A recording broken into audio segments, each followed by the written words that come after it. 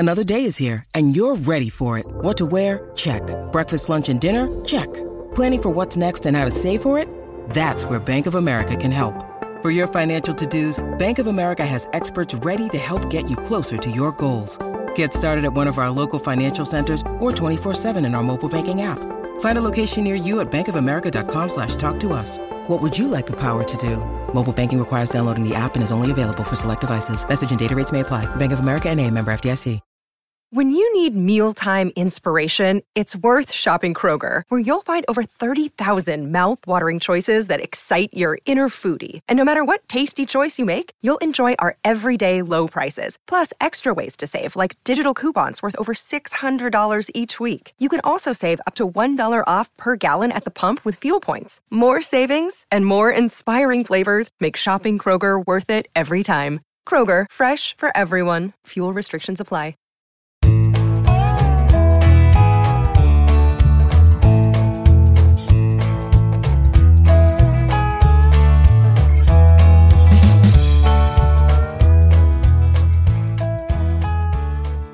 It's Thursday, January 6th, and you're tuned into the Cleveland Baseball Talk podcast.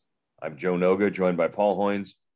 Hoynes, we're back in the new year. It's the first podcast of 2022, a New Year's resolution.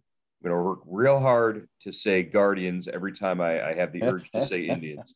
And I'm going to slow myself down and pause and really think through it. So when you hear those long pauses, that's me thinking, Guardians, not Indians. And we'll make it through this year. And we'll minimize the mistakes. I'll second that, Joe, hopefully. Yeah, that's a good one. Well, speaking of the Guardians, not a lot of news with the lockout still in force. We did see a column go up by Boston Globe columnist Dan Shaughnessy, who talked to Terry Francona. He was sort of forbidden from talking about anything on the field, but he did talk to Tito and get at least out of Tito that he plans to be on the field for the 2022 season, which is good news. Yeah, but I thought that was kind of old news, Joe. We've been writing that since the end of last season when we talked to Terry Francona at the exit press conference. We got every indication that he'd be back, but it's good to know Tito's doing well and. It sounds like he's off crutches. He's, back in the boot. Hopefully he'll be able to get the walking boot off that foot before camp opens. But it sounds like he's making progress, and that's good news for the Guardians. Yeah, one of the things we found out that he's eager to get evenly worn shoes. I think he said something along the lines of, for the last year and a half, he's only had wear and tear on one of his shoes, his right shoe. So it'll be, he'll even things out maybe in the new year. You found out that David Blitzer, the rumored minority investor who's coming on with the Guardians and Paul Dolan, has made a purchase of a soccer club. Yeah, one of the major soccer league teams in Utah. Him and Steve Smith, they have gone into purchase that club, and it's hard to keep track of this guy's holdings, Joe. I mean, he's got soccer teams in the Premier League. He's got soccer teams in Germany, and I mean, he's got teams all over the world. Plus, he's a co-owner of the 76ers, the Devils. He owns the AAA. The Wilkes-Barre, the Yankees AAA team. So, his empire just keeps getting bigger and bigger. And, from all indications, the negotiations are still going on with the Guardians. So, I think it'll be interesting to see where those negotiations are and if they get completed, before spring training starts, if and when spring training starts with the lockout. Yeah, you wonder if if things go as we just sort of jump to those next logical conclusions, like, well, this guy's going to become the minority investor, and then in 5 to 7 years he could become the managing owner and the controlling owner of the team. Is is baseball where he really wants to be? Like his ultimate goal is owning a major league team, and all these other, like the smaller soccer teams sort of feeding that empire and feeding his holdings, or is owning a major league baseball team just sort of another step for this guy? Yeah, I was wondering that too, because it sounds like he's like an octopus. He's got a lot of tentacles all over the place. And what is his main love? What is his main interest? Or does he just want to acquire teams and parts of teams, and is his main goal eventually to just to own a major league franchise outright? And it sounds like he's pretty close to that with the 76ers and the Devils. I mean, he sounds like he's, if there's a co-owner, I think there's only two guys involved, him and right. and someone else. So, this is an interesting thing. And if this guy's coming in this thing, if it goes through with pretty deep pockets. Right. All good indications, good signs for the Guardians in the future. Speaking of Indians players of the past, we've heard that Wayne Kirby and Joey Cora, both ex-Indians players, have signed on as coaches with the Mets, and Buck Showalter. It sounds like, Kirby, a guy who had served with Showalter in the past in Baltimore, and Cora, just a good fit on that staff. You've got some real longtime veteran, experienced guys on the coaching staff now at New York. Yeah, Kirby's been he played in Cleveland for a long time, just a fan favorite here, and was a long time first base coach in Baltimore with Showalter. Then he went to San Diego.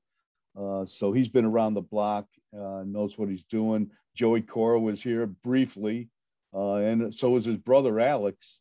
But I think he was spent most of most recently was a coach with the Pirates, and he was there for quite a few years.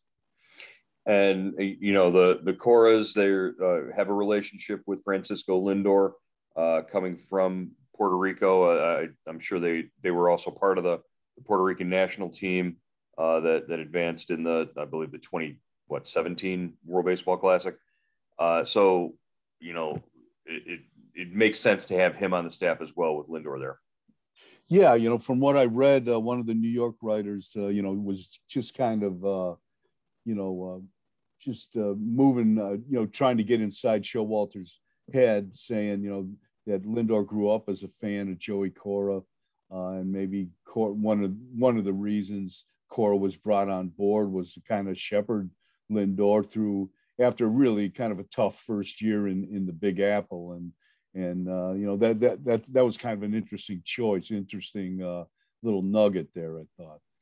And we heard today that Eric Chavez, former Oakland A's star, who was going to come on and be an assistant with the Yankees on their hitting staff, is now instead going to go and be the head hitting coach for the Mets. So that's who Lindor is going to be working with as his hitting coach there in New York.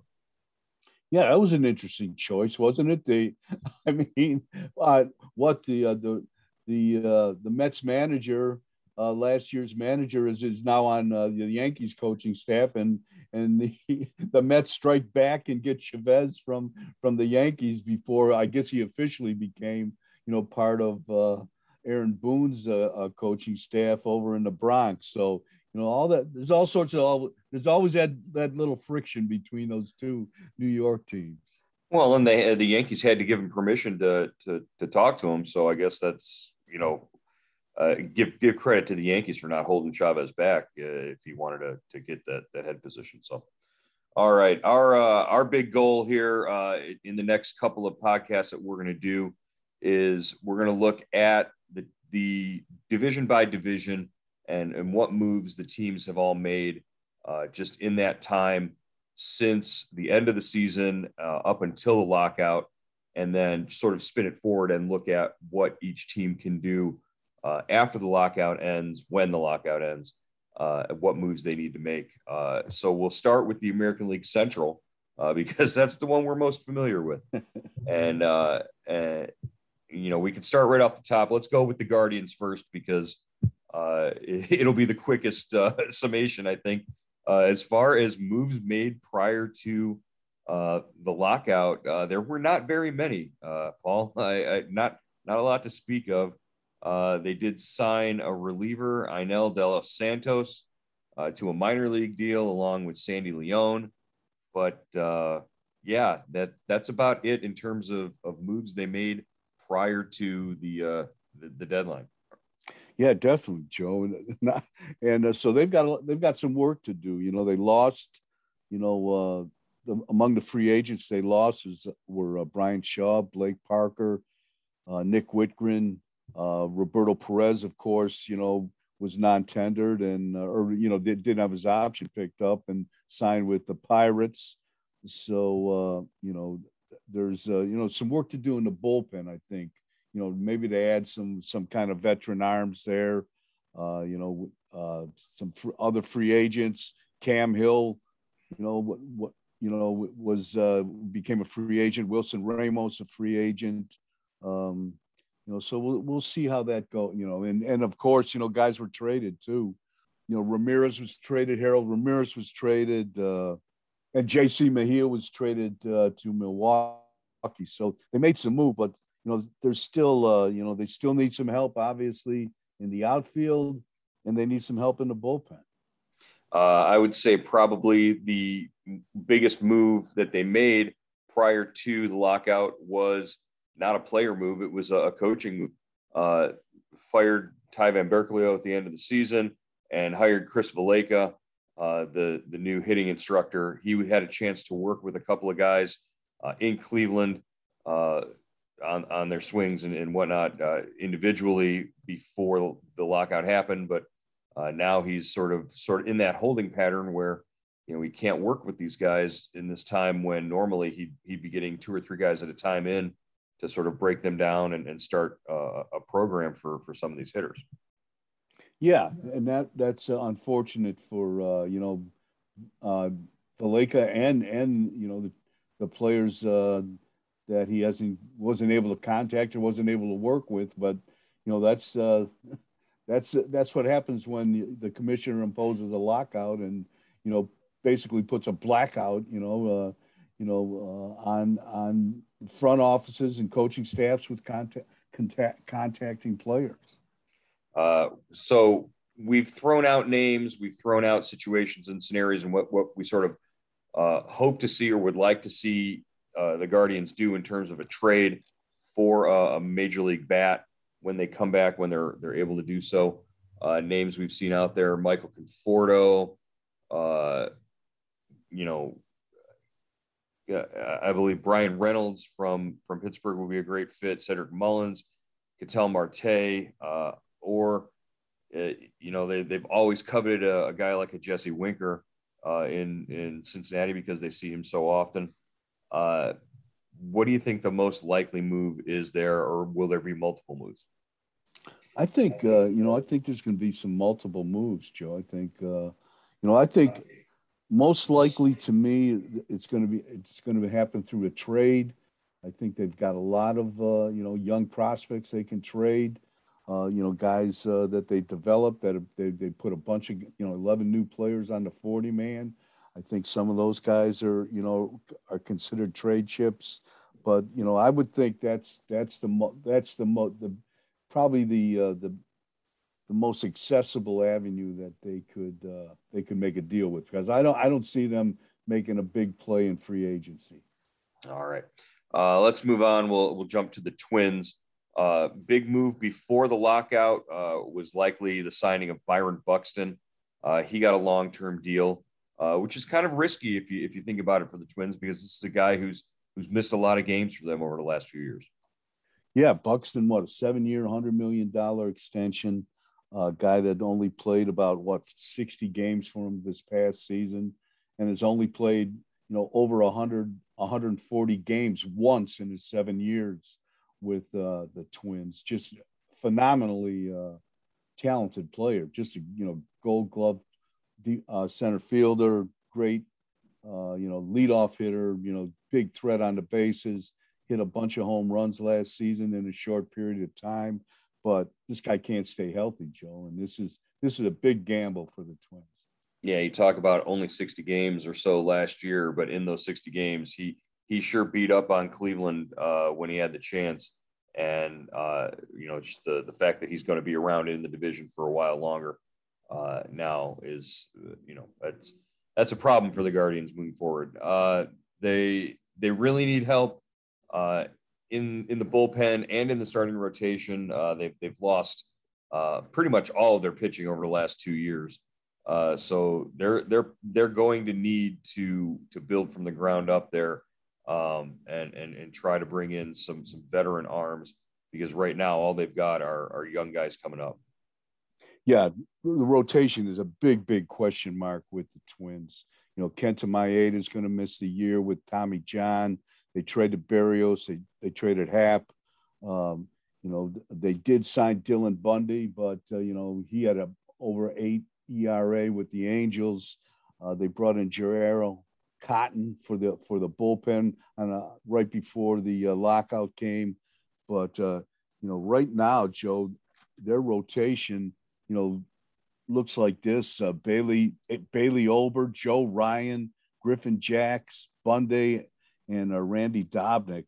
And Ryan, we saw against the Indians make his big league debut. He came over from Tampa Bay in the Nelson Cruz deal, but they need some help. They need some big time help in the rotation. Even Pineda, Michael Pineda is a free agent. So, and they lost, their main 2 closers to free agency, Alex Colme, and they traded Hansel Robles. Hansel Robles. Right. Yeah. If they want success against the Guardians, all they got to do is throw Randy Dobnak, 4 times in a series, and he'll shut Cleveland down, because he did every time he faced him this past year. So, and they need a shortstop too, Joe. They don't have a shortstop. Simmons is a free agent, and so they've got a couple kids. Royce Lewis, their number 1 pick, and they got a kid from Toronto, Austin Martin, in the Berrios trade from Toronto, that maybe could play short, or maybe they'll move Polanco back to short.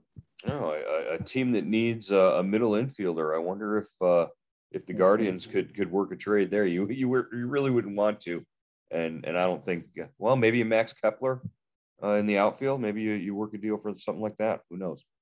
All right, let's look at the Royals real quick, because again, there's not a lot there. They made a couple of moves right before the lockout, signing guys like Jacoby Jones, Ivan Castillo, Richard Lovelady to minor league deals. But, really their biggest move, they signed, they're adding to their bullpen, because it's another area where we definitely saw Cleveland take advantage of them in the bullpen last season. Yeah, definitely. They had lost just a lot of guys, a lot of free agent pitching that left the club. Greg Holland, Jesse Hahn, Jacob Junis, Irvin Santana, Kyle Zimmer, Danny Duffy, left the bullpen, but he's gone as well. So that's this is another team. They went 70, 74 and 86 last year, Joe. Finished 4th, just ahead of the Twins. And, I think right now the big news out of Kansas City is Bobby Witt Jr. going to make the starting lineup next year. Yeah, if things stay the way they are now with the collective bargaining agreement, or if there aren't major changes to it, you probably wouldn't expect to see Bobby Witt until sometime in May or later, just to sort of try and get another year out of him. But that could all change with any sort of negotiations on service time and that sort of thing. Really, what we're looking at here is their bullpen, and are they going to add a front a veteran guy up front in the starting rotation to sort of guide this young group of arms that, they're loaded in terms of young pitching, starting pitching, that just needs a year or two to develop at the big league level. But are they going to get a guy who can sort of eat up some innings for them as a veteran? Yeah, that's a great point. Right now you look at their rotation. Mike Minor, Brady Singer, Brad Keller, Chris Bubik, Daniel Lynch. Those are the guys that, and most of those guys are young. Outside of a Minor, those are young guys, and like you said, they could use a little help. They could use some veteran leadership there. Yeah, sort of a weathered and grizzled veteran to sort of guide these guys might be a good fit for them.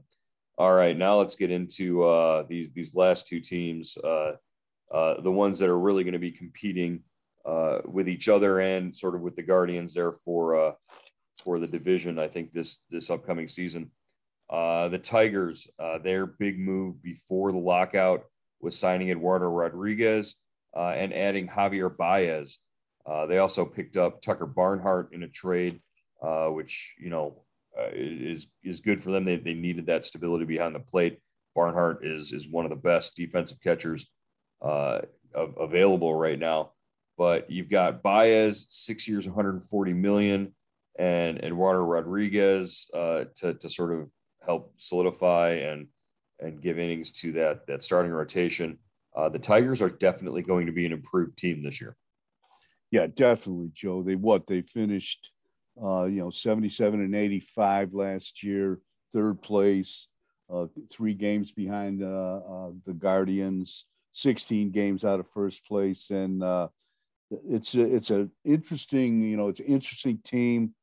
Rodriguez, like you said, is going to kind of sit on top of that rotation as kind of the lead dog, but behind him, some really young and exciting, arms. Casey Mize, Tanik Skubal, Matt Manning. The Guardians saw those guys a lot last year. They're all high draft picks, all highly thought of prospects. They got knocked around a little bit last year, and it's going to be interesting to see the progress they make. And Baez certainly should help that lineup.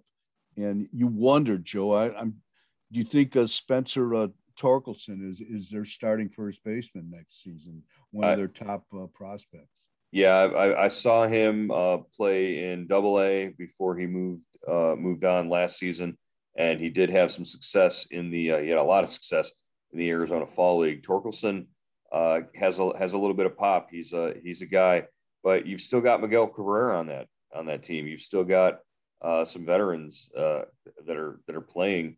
It'll be a good mix, and AJ Hinch did a really good job with a young group last year, sort of getting them through and weathering them through a season where they were sort of learning and developing at the big league level. A lot of those pitchers, I got to say, it's not going to be just easy wins or an easy series every time Cleveland goes up to Detroit this upcoming season.